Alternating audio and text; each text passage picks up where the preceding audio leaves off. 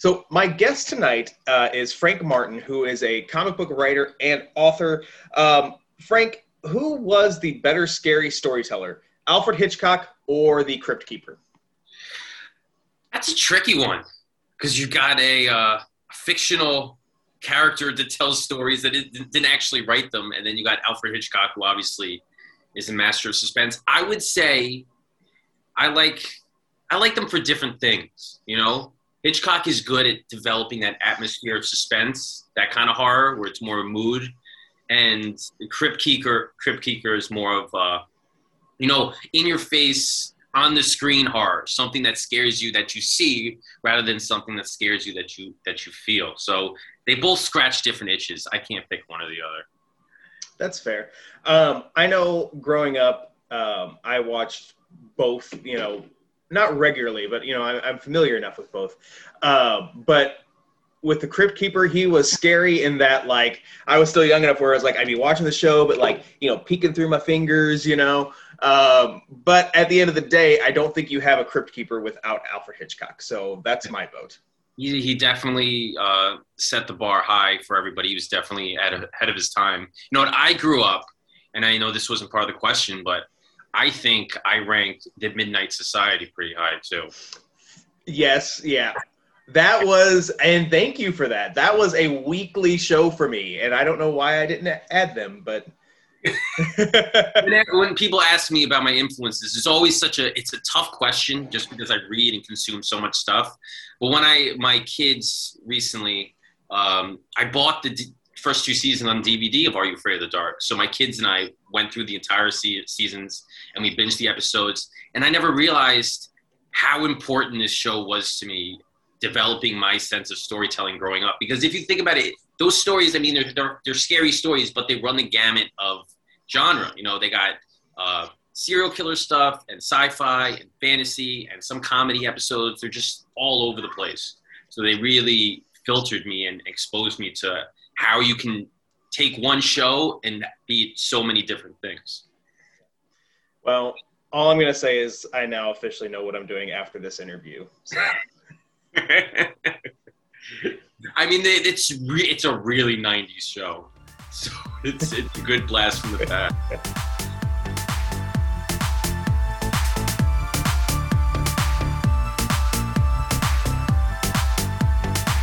You're listening to The Geek Awakens with Mitch, Matt, Tabitha, Lydia, and Pickett.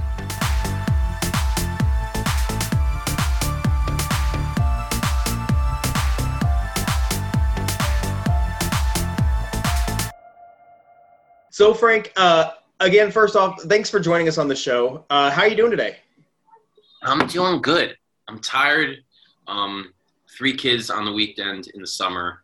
How could you not be tired at the end of the day? So don't be surprised if one of them happens to barge in here in the middle of the interview, and I gotta be part-time dad during how it goes.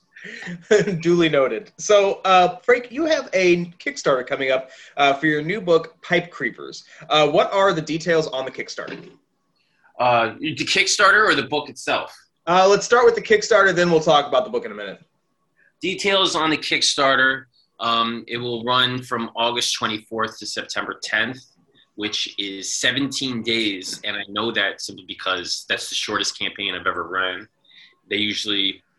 My campaigns have usually been 22 days, which is about 3 weeks. And I decided to slim it down a little bit this time. So I'm a little nervous, excited to see how the shortened time works out. But it should be a lot of fun. I have a standard cover of the book, variant cover. I'm also doing a hollow foil cover, which I haven't done since a campaign last year. So that should be cool. And it will be my 4th campaign of the year out of 5. So busy. So well, let's talk about the book. Give us the elevator pitch for Pipe Creepers. So Pipe Creepers, it's definitely a Lovecraft-inspired homage influence book. The premise is fairly simple. A team of plumbers, 2 plumbers, go to a creepy mansion to do work, and they go into the basement to try to fix a plumbing issue, and they get sucked into a Lovecraft secret that's in the the catacombs-esque basement of this mansion. Nice. Yeah. I had a chance to read this, and it was fun from beginning to end. And one of the things that I really loved about Pipe Creepers is how, like, between, like the... I'm here. Okay. I'm trying to shut the door a little. Oh, you're good. One of the things that I loved about Pipe Creepers is how between the dark colors and the dialogue, like it had a feel of like a classic 80s or 90s, horror film. I know you're talking about Lovecraft, but were there any other like particular like movies or anything that you kind of drew inspiration for this project?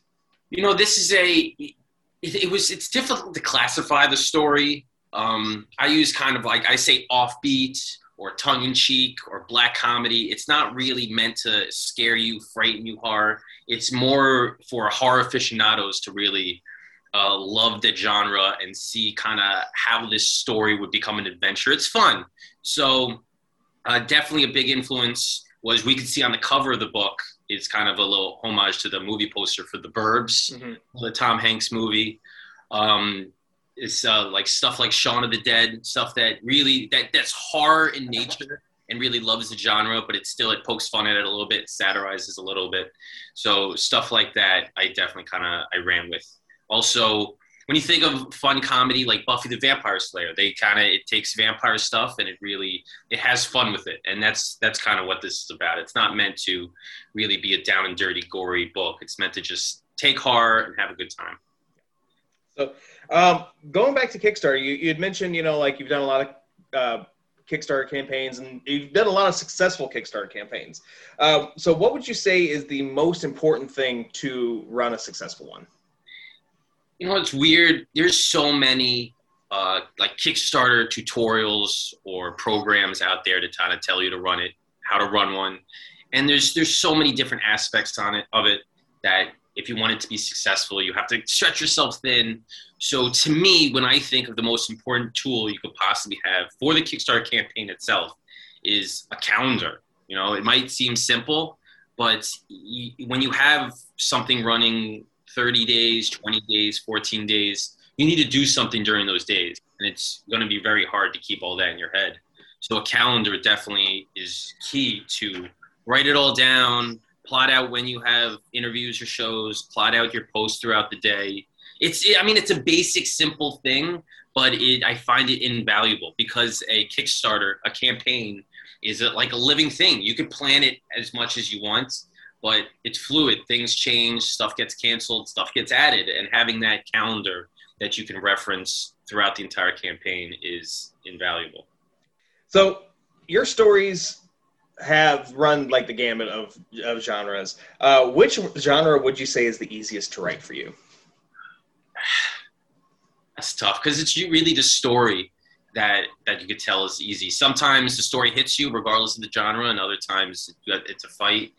I would say horror because I'm a horror guy. I was just completely bombarded in horror.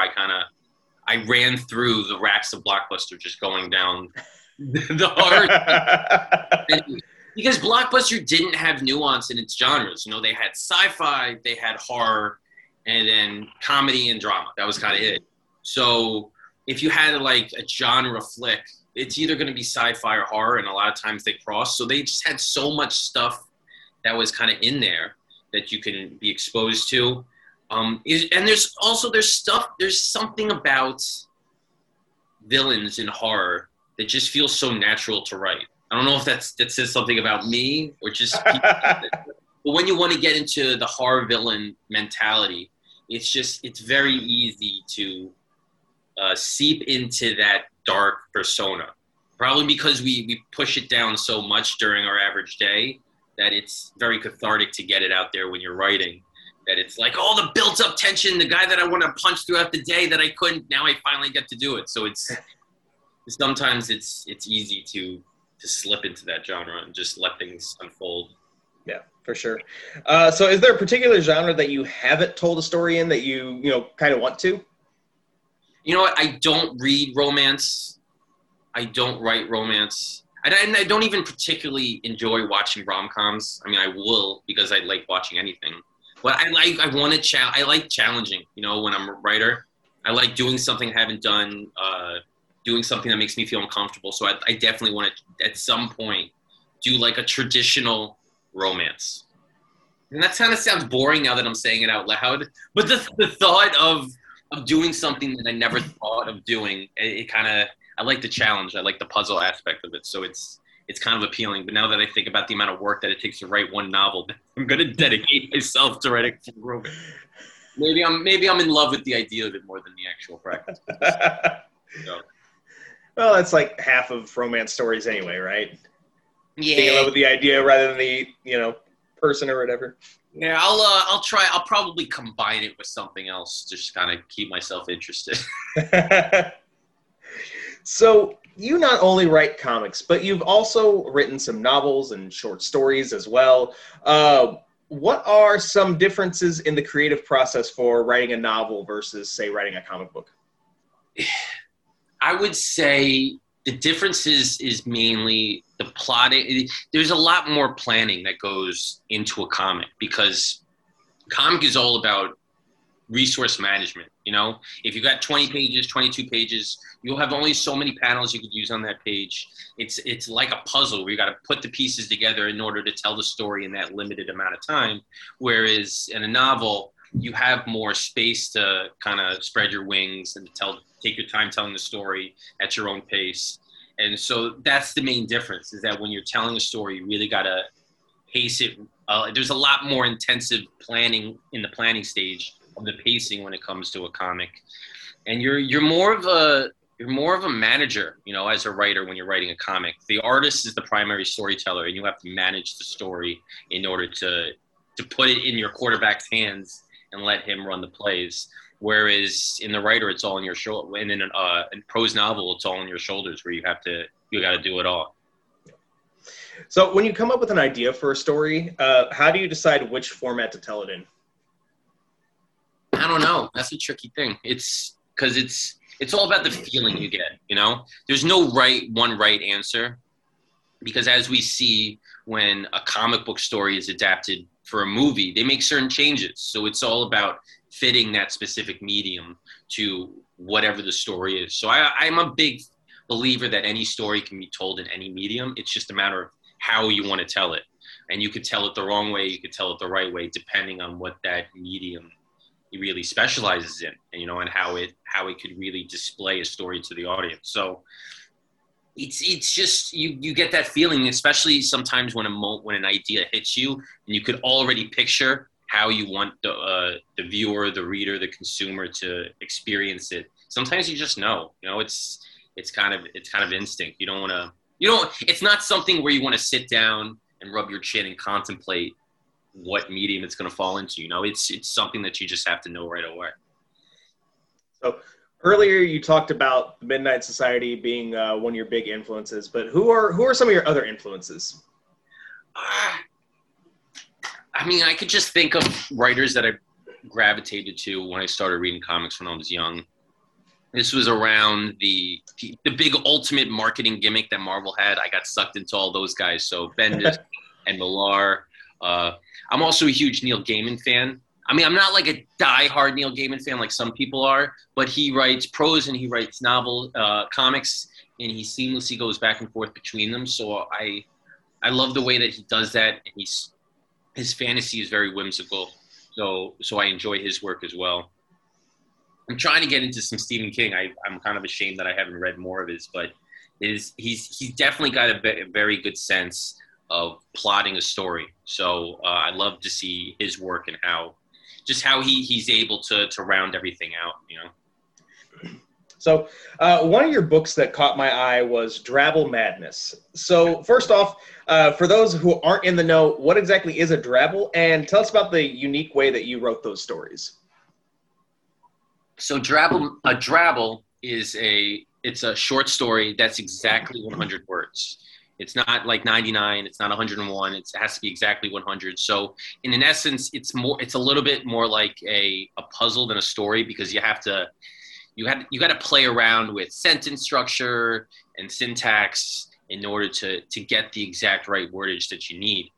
And Drabble Madness was my attempt. I always wanted to write like a short story collection of travels. And I figured because 100 words, 100 of these stories would make sense. But I thought it was very daunting to come up with 100 ideas for the stories. So I decided on a Kickstarter campaign that I called Travel Madness. And basically what it was I was looking to get 100 backers to commission me to write 100 travels where they, as a backer, they can tell me what type of story they want to write.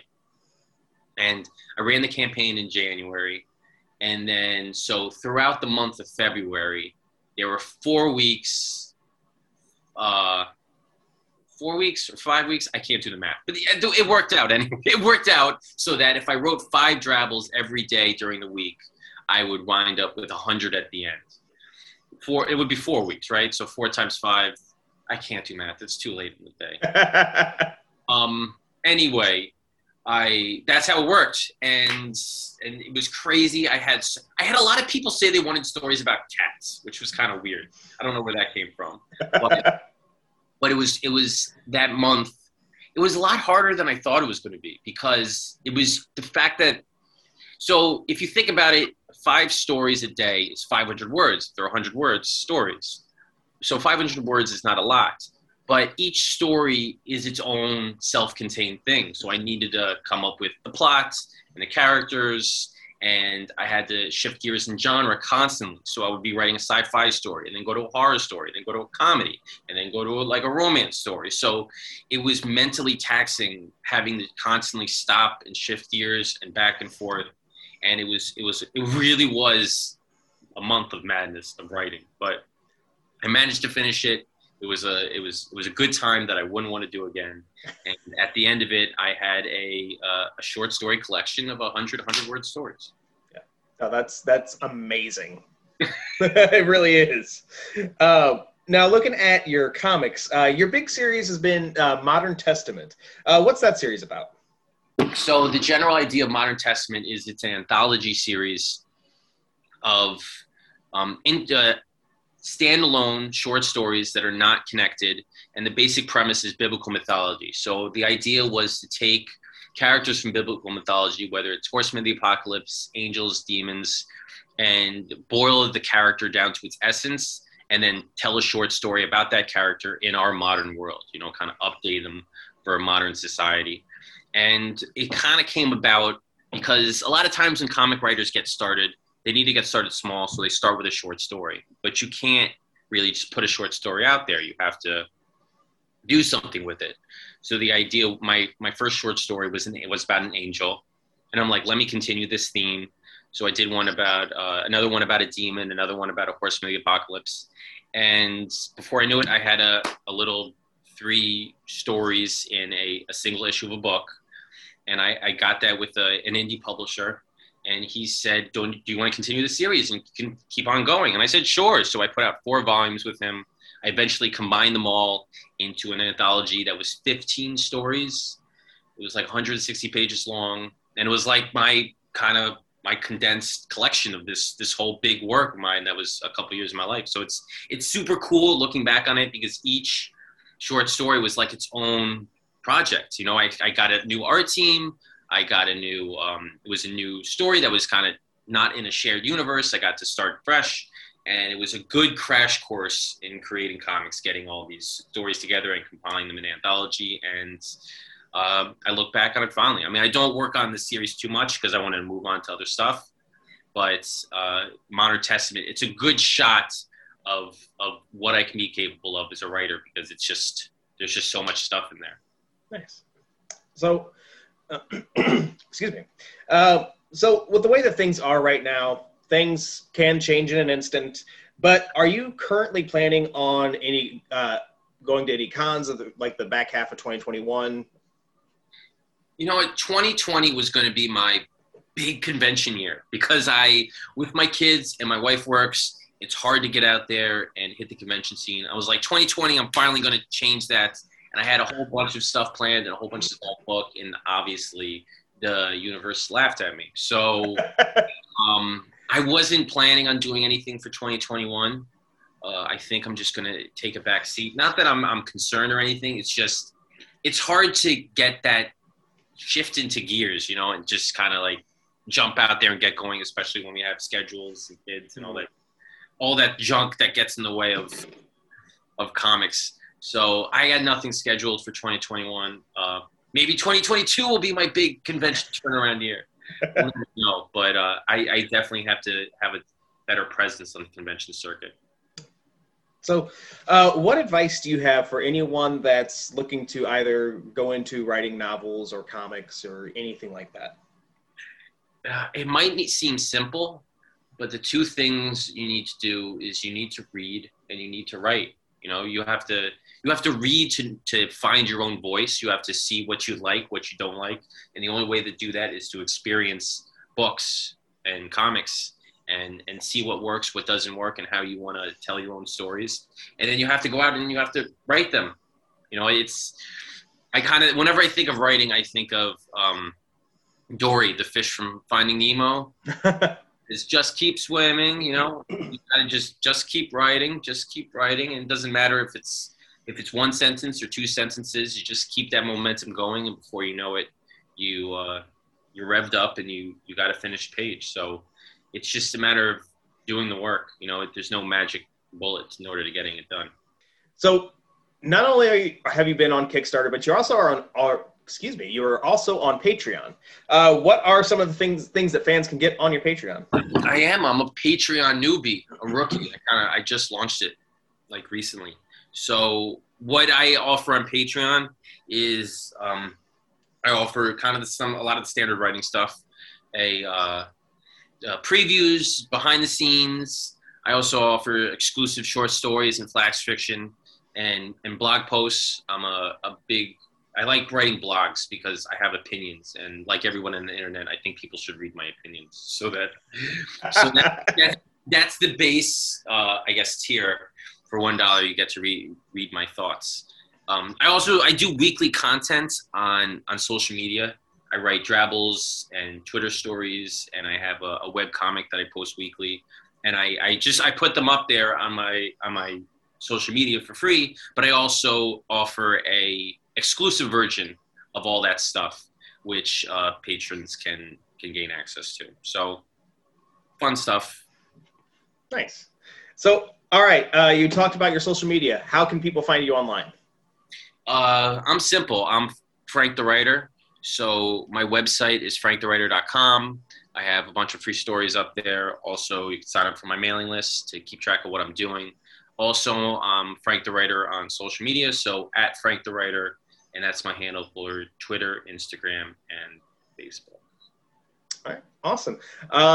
Frank, is there anything that we haven't touched on, anything like that you want to get out into the universe? Quantum physics. No, I think we kind of went around the world and back again. We kind of talked about a whole bunch of stuff, and it was a good time. Awesome. Well, Frank, thank you so much for talking to us. Again, the Kickstarter for Pipe Creepers starts on August 24th, and it goes until when? September 10th. September 10th. All right. So if you're like me and, one of the things that I've done, to kind of, curb my lack of buying comics at cons is I've been buying a lot of things off of Kickstarter. So if you're like me, get on Kickstarter, check out this comic book. It's a lot of fun. Frank, best of luck to you. Thank you, Mitch. I definitely appreciate it. You're welcome.